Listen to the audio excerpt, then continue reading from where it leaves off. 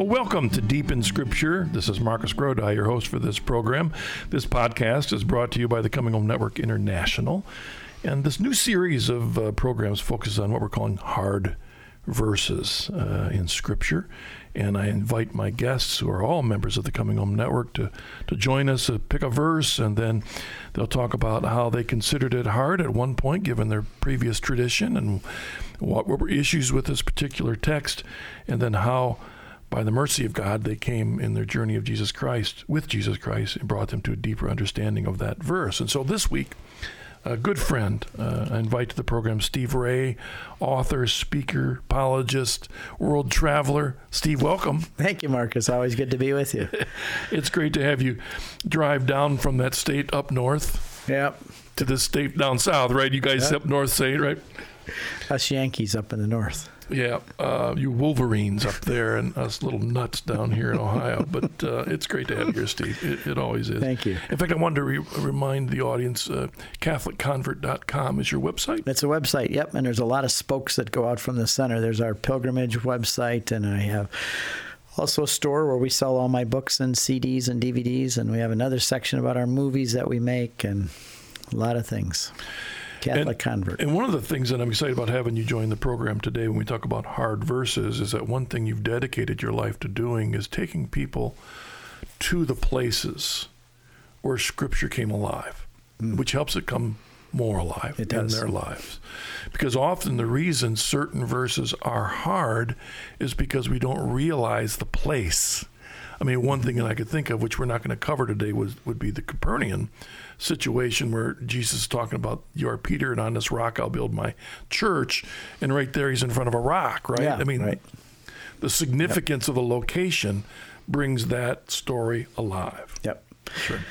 It is, and Pope Paul VI said that the Holy Land is the fifth gospel, gospel number 5. We have Matthew, Mark, Luke, and John. You read them in black and white, you go to the Holy Land, and all of a sudden it all pops out in Technicolor. One of the passages we'll talk about is John chapter 2, about the relationship with the mother and her son. And we don't think of things right when we're reading this because we think in terms of American mentality and our culture. Going back to the original time and the people, it's very similar today in Nazareth than it was in biblical times, but very different from the way we live as Americans. So it's not only going back to the land, but going back to understand the cultural context of a passage. It opens it up. It just made me think about something. We're today experiencing a rise of radical Islam, and we're seeing it spread before us on the media. And what we're seeing is essentially what would have happened if this media had been available in the 8th and 9th and 10th centuries. We would have been seeing the same things happening 1,000 years ago. Right. But why was it that the kings of Europe, were so motivated to sacrifice money and lives to recapture the Holy Land? Yep. Because it was the fifth gospel. It was. And the Christians were being persecuted there. And Christians were being slaughtered. Churches are being destroyed. And the Crusades, which people think of in a negative sense today, but in a reality, they were going there to free the Christians from Islamic oppression, to regain the Holy Land, so that pilgrims like me can take groups there to visit the holy sites. This is what that was all about. I mean, and you're right, it's just the same things happening today. Same. If they hadn't happened, what's happening today would have taken over all of Europe 1,000 years ago. Exactly. And in the 1500s, at the Battle of Lepanto, had the Christians of Europe not gone into the Battle of the Patras Bay and fought and pushed the Muslims back into North Africa, all of us would be speaking Arabic and worshiping Allah. All right. Well, I got us off on a bit of a tangent there, but I think it's an important one. But the point was to demonstrate that verses can be hard unless we see the whole of the story. And we were talking about the location, but also recognizing that outside of Scripture is a part of a bigger piece that we were given by the Holy Spirit through the church. Now, you chose today for your hard Scripture what? How can Jesus make wine for people to drink? Okay. Just kidding. But it was a hard one, though. This is kind of a silly one, but we'll get to the real hard one in a second. But I was raised from the Baptist tradition, and alcohol was not allowed It was forbidden. And I have 2 books on my shelf at home from back when I was a Baptist, proving that everywhere the Bible referred to wine, it was really referring to grape juice. And so Jesus did not here turn water into wine. He turned water into Welch's grape juice. Was it published by the Welch's company? I don't know. But I could have been. But the fact is that was really believed. And for communion in our churches, we had crackers and Welch's grape juice. There was no wine. And so this passage had to be somehow twisted because this issue of drinking wine was a problem. And Jesus wouldn't have made wine because there's so many passages said you shouldn't be drunk and all of this. So it couldn't be wine, it had to be grape juice. Be not drunk with wine, but be intoxicated by the Holy Spirit. Is that Ephesians passage? Yep. And I remember that, and I was a Presbyterian pastor, and I had the same problem, though not quite as much. We Presbyterians would slip a little bit of wine or something. It wasn't as big of an issue. I think I, though, avoided it. You see, because I knew that if I made it really clear from the pulpit that Jesus was real wine, half of my congregation would be mad at me. So I avoided that aspect of this.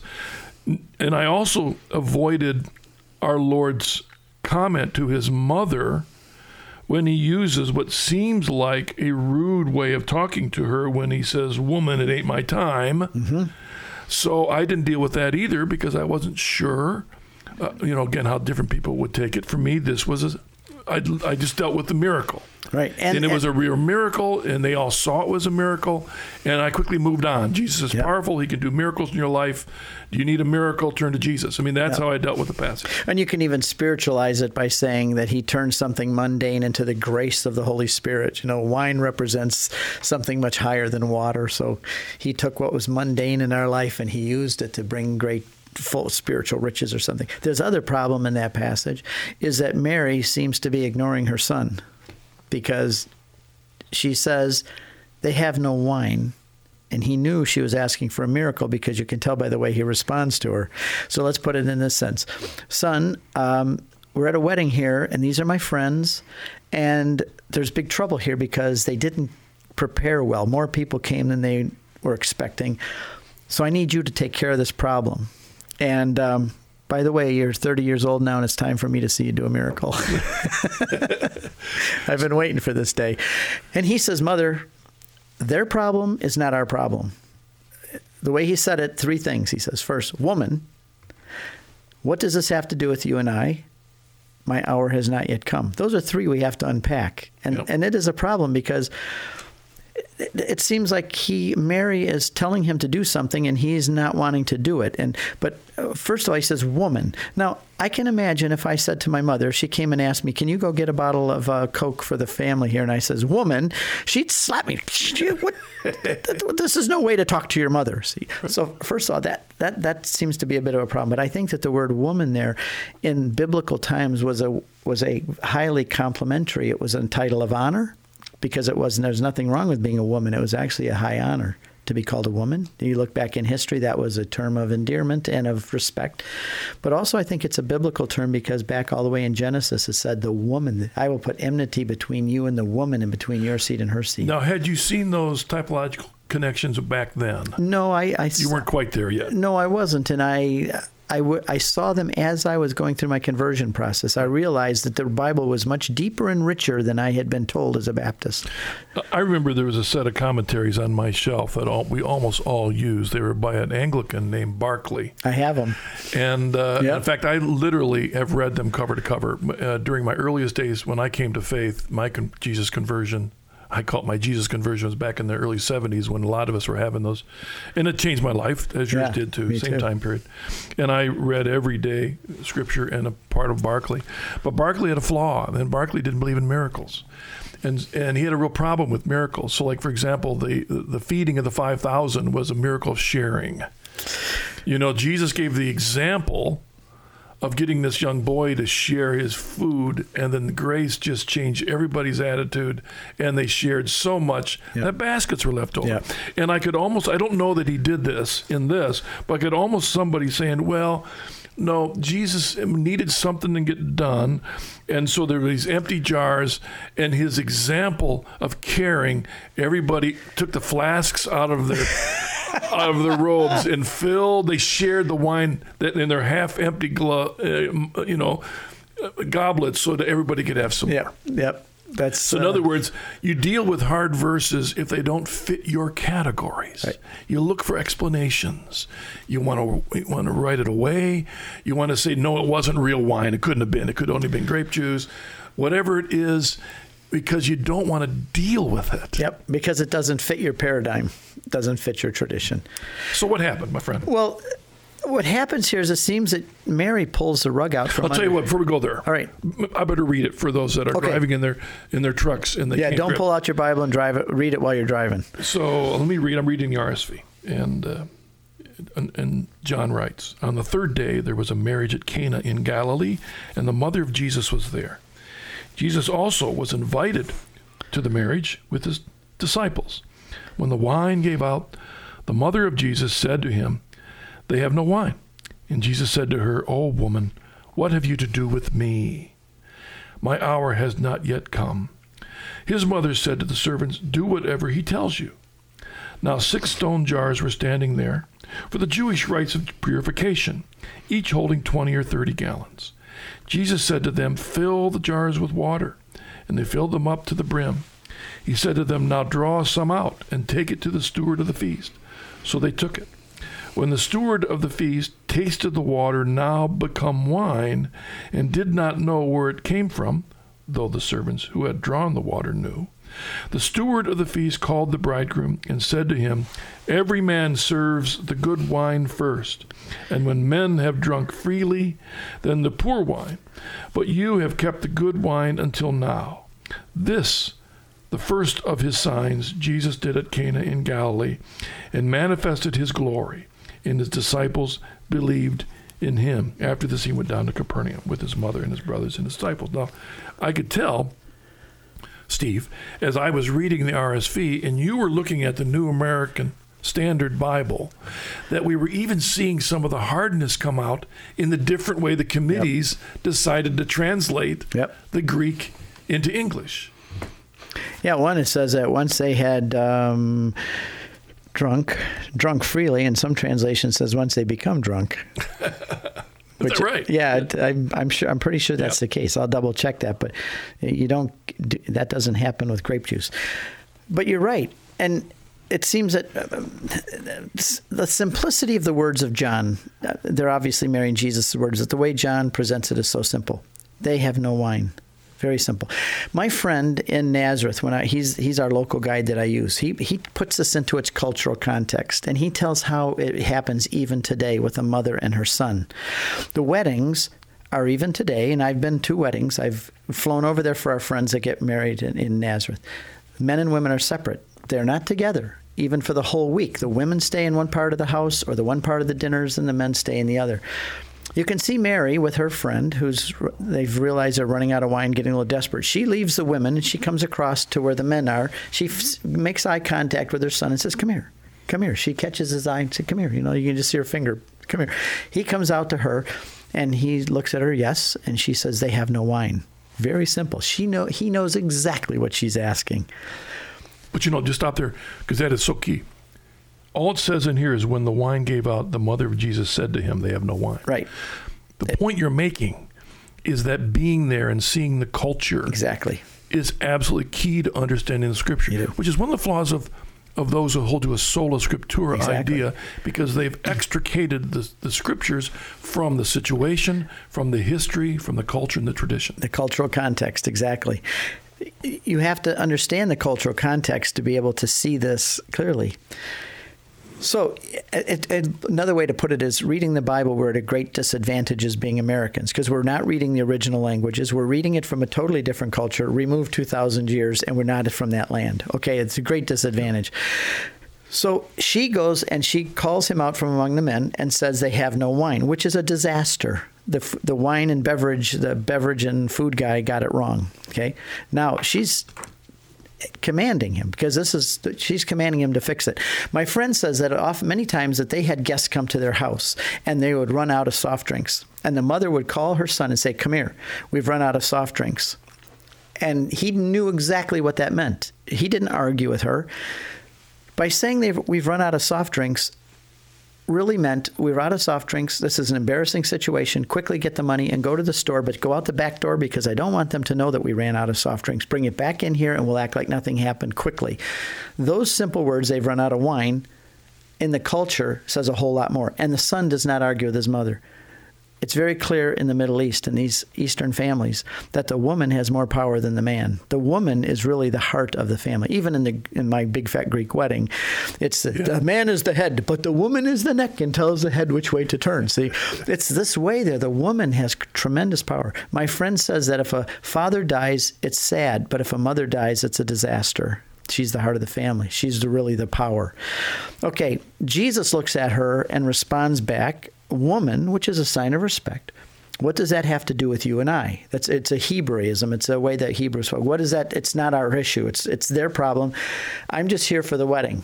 And I mean, that really is a good point when you refer to that movie, which I just watched last night with my wife again on the Greek wedding, because that you could see one of the brothers of the woman who was getting married panicking and saying, "Hey, we were out of wine." But there's no evidence here that Mary and Jesus and disciples have any direct connection to these people being married. Right. So Jesus rightfully says, what's it got to do with me? Right. This is not my family. Yep. I mean, you could understand that. And the point is why John makes such a big issue of it. The first of the signs is it's the time. Right. And God uses Mary to bring in the time. Mary's an intercessor. Mary is intercessing for the wedding guests. Why? Because they're her friends. She loves them. They're probably family. Cana. Another thing to realize, see, I've run from Cana to Nazareth and back.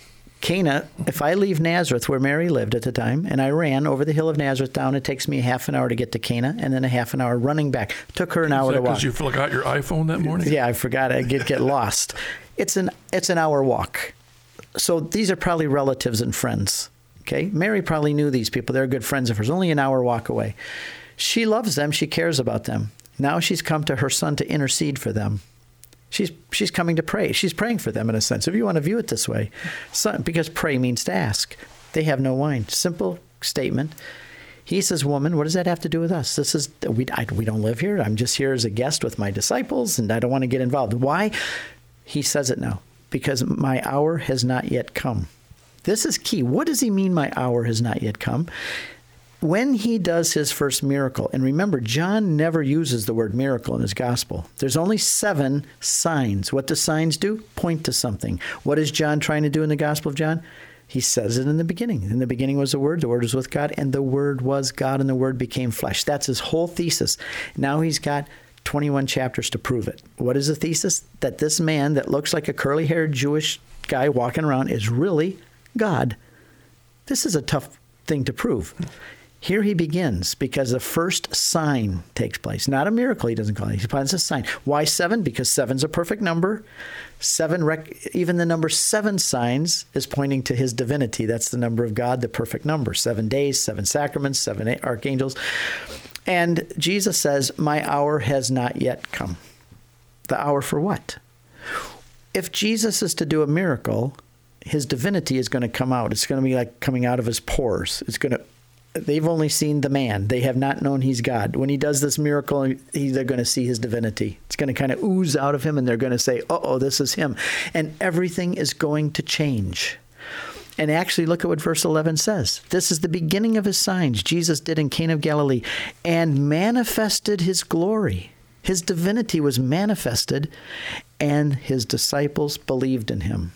Up until this point, Mary would be in her cave, because they lived in caves in Nazareth, not houses, and she'd watch for her son to come over the hill from work every day. And when he came over the hill, she'd run in and cook for him and get everything ready. And she lived for that boy. Even till 30 years old, she did everything, cooked for him, cleaned for him, took care of him. When she said this, they have no wine, in a way she was saying goodbye. It was a moment of sorrow for Mary, I think, because from that moment on, glory was going to be seen. He is now going to go serve his heavenly Father. He would no longer be living with her every day like she had. They prayed together. They read scripture together. She cooked for him. When she said, do whatever he tells you, that was a moment of sorrow because she gave him away, because she knew that once he did what she asked, and he couldn't not do what she asked, because she's the mother, and you do what your mother tells you in these lands. that his divinity was going to be seen and he was going to leave and begin to serve his Heavenly Father. It's a moment of sorrow for her. But look what's interesting. Here's what the problem was for me, is that Jesus said his hour hasn't come, and Mary said, yes, it has. Who was the one who told Jesus when his earthly ministry was to begin, contrary to his wishes? His mother. And here I am saying as an evangelical that Mary's not important in the Bible. Mary was just a conduit to bring Jesus into the world. She wasn't chosen before time. She wasn't special. Immaculate Conception is all this Catholic stuff. But why is it that this woman has so much authority that she can even tell Jesus when his earthly ministry is going to begin, contrary to his own statement, my hour has not yet come? She said, yes, it has. But she didn't say it in words, did she? She said it with her eyes. Because she said, they have no wine. What does that have to do? And she didn't even talk to him. She turned to the servants and said, do whatever he tells you. And she walked out of the room, knowing that he would obey her. What kind of authority is this woman has over God himself in the flesh? This was a problem for me. How can this woman, Mary, have such authority and control? Maybe she's more important than I've been taught. I was thinking, Steve, question, and you did your commentary on John. And I love John and studied it quite a bit at seminary, but, I did, but not to the depths I'm sure you did for your book. My hour has not yet come. My hour. Does that mean the start of his ministry? Does that mean his cross? In different places, it means either one. Most of the time, his hour means the cross, the hour of his being raised up so that all men will be drawn. Here it's used differently than it's used other places. And we know the context of it because he says, my hour has not yet come. She tells him to do the miracle with her eyes and by speaking to them, to the servants. And it says what? This he did with the beginning of his signs, Jesus did in Cana, and his hour came, I'm adding that, because he manifested his glory and his disciples believed in him. This was a change. This was an absolute turn in a different direction. He was only Jesus the carpenter up till now. He was only Jesus the carpenter who was also kind of a rabbi teaching, and he had disciples who came with him. But at this moment, Mary flipped the switch. Mary forced a miracle. And at that moment, his earthly ministry began, and this was the first step towards the cross. This is where the first step of the cross was. He did what his mother told him to do, because she did tell him to do that. If you understand the context and how families are in the Middle East even today, she commanded him to do a miracle or to fix it somehow. And he obeyed her because you don't not obey your mother there. And he did it, and his whole direction of his life began. The earthly ministry began, a change in direction, and it was at Mary's command. I'm wondering if this is a great example of one of the problems of a sola scriptura approach to Scripture is that all that I need to know is here. Mm-hmm. And the danger there is if the authors of the books themselves had an assumption that enabled them to hold back information that wasn't necessary because they assumed their audience already knew it. Mm-hmm. For example, liturgy. Since there's almost no reference to liturgy in the New Testament, mm-hmm. Does that mean they had no liturgy, or because they fully had liturgy and there was no need to mention it? It's a perfect case. A good example. And I'm wondering if in this case, what we have is the youngest apostle, who himself never mentions his name in his gospel. Yep. Who's been called to take care of the mother of Jesus. We see that in John 19. Is it 19? Mm-hmm. Yep, John 19. We see this, and that's his primary charge. The older apostles are sent forth. He's taking care of the mother in Ephesus. Mm-hmm. If that is the background to understanding the early church's reverence for the mother of Jesus, that is the necessary background to understand this passage. Mm-hmm. Otherwise, if you have no affection for Our Lady, and basically as a Protestant, I would kind of avoid her at every turn, that takes away from the underlying meaning of this passage from the beginning. Mm-hmm. John wrote this 70 years after the fact. He wrote this around 97 AD. because we learned from the very first Christians that knew him that he wrote this at the end of his life when Emperor Trajan, 97 AD, became the emperor. So this was written after 70 years about meditating on the life of Christ and the life of Mary. And if you think about this also, he has lived with Mary for how many decades? He's been living with her. He's telling her story about what happened after having lived with her for decades and after 70 years of the Holy Spirit keeping the promise that he's going to teach you all those things. And John, who's malleable to the Holy Spirit after these years, is writing the story and telling you, and he's telling you who told Jesus when his ministry began. John bookends things in his gospel. This is really interesting. Everything is bookended, the important things. In the very beginning is Peter. It says in chapter 1, verse 52, when Jesus meets Simon, he says, "You will be called Cephas," which means rock. We're told that in the first meeting with Jesus, and at the end of the gospel, "Feed my sheep and tend my lambs." Peter bookends the gospel of John. Water bookends, that we can talk about that later if we want to. But also Mary bookends. Somebody says Mary's not so important because she's only mentioned twice by name, a woman, or she's only mentioned twice in John's gospel. Yes, but where is she placed? She is used to bookend his earthly ministry. She is there at the very moment telling him when his earthly ministry is going to begin, when he's 30 years old, and she's mentioned again where? At the cross, at the very last moment of his earthly ministry. She is so important that she bookends his earthly ministry. So it's not how many times, but it's where she's placed and the importance that John places her there. And here she's placed at the very beginning, telling Jesus against his own wishes when his earthly ministry is to begin. I don't think her name Mary is mentioned in John, is it? I don't think so, no. So I find that fascinating. If you go to 19... It's woman. Every time... Both places, woman. It's woman, but also the words of Jesus are woman, but the description of John are the mother. The mother of Jesus. It doesn't say the mother of Jesus and his brothers, but only the mother of Jesus. He had brothers, it says, but in the culture, you understand, this is another reason for the culture to understand, putting the Bible in its cultural context, linguistic context, and cultural context. When we go there, I tell them, our bus driver, his name is Assam. He's a Roman Catholic Palestinian bus driver. He lives with his brothers Azmi and Afif. And all of their kids are grown together. The father and mother live on the first floor, Azmi, second floor, Afif, Assam. They all have different levels of the house. They all are one big family. You don't know among the cousins who's our brothers or not. You call them their brothers. The word cousin wasn't even in the word Hebrew, in the Hebrew language. So when you are saying brothers in our context, we're thinking of sons of one mother. But here you say brothers, it can be many things. It can be sons of one mother.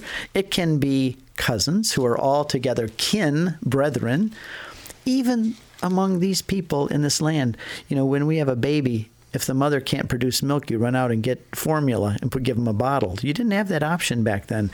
If a mother didn't have enough milk, she would give it to another woman to breastfeed her baby. And every baby that drank from that breast was a milk brother. You could be a brother just because you called a brother because you drank from the same breast. There's a lot of ways to be considered brothers. Also, the oldest tradition is that Joseph was an older man who had children prior to marrying. He has a widower. Then the brothers would be stepbrothers from a previous marriage. There's a lot of ways to view this. But the fact is that Mary has only one son, and she refers to him as son, even though it says in this passage, even with brothers, the next verse says 12, he went down to Capernaum, he, his mother, and his brethren. Doesn't mean that those were sons of Mary.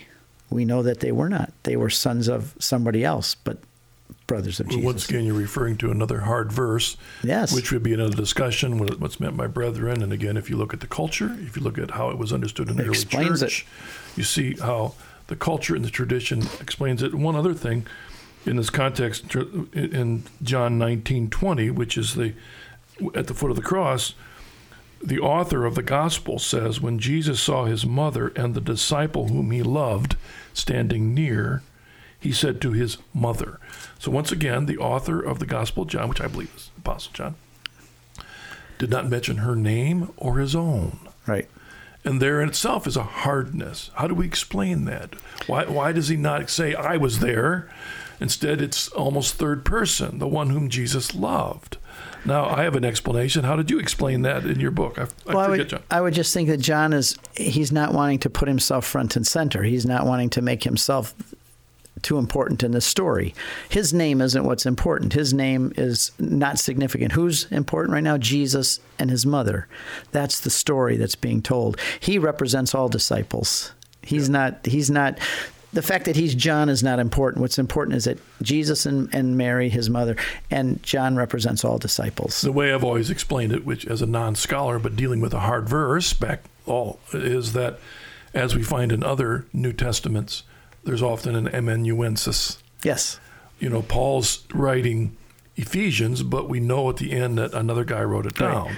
He can't write because his hands are in chains. Right. So here we have my explanation was John's the last remaining apostle, revered, and we got to get the stories down. So John, in his great eloquence, guided by Spirit, is proclaiming and someone's writing it down. So when he gets to, the reverence that the community held for John and the mother of Christ come out in this. In fact, the amanuensis, his name was Prochorus, because we just got back from the island of Patmos with a group of people, and there everywhere are icons of John writing, and there's always him not writing, but his secretary Prochorus is writing. Early tradition said that he did have a secretary that he dictated to. So you are correct. Well, listen, Steve, thanks. You're welcome. For joining us on this. We'll have you back. Of course, and once again, let me mention CatholicConvert.com, where they can find out all the other stuff you do, as well as your book on John. Yep, my book on John's 450 pages, and I dive in like scuba gear into this book. It's just marvelous. I hope you listening will take advantage of that. Just a reminder that we want to hear from you. You can email us at questions@deepinscripture.com. or leave us a voicemail question or comment by clicking the button at deepinscripture.com. You can also find us on Facebook and Twitter. And just a reminder that Deep in Scripture is brought to you by the Coming Home Network, a network of Christian men and women who, in their walk with Christ, found themselves drawn to embrace the Catholic Church. Wherever you may be on your own Christian journey, we invite you to walk, learn, and pray with us. So visit chnetwork.org. Again, thank you. David Anders will be our guest next week on Deep in Scripture. God bless you. Look forward to being with you again next week.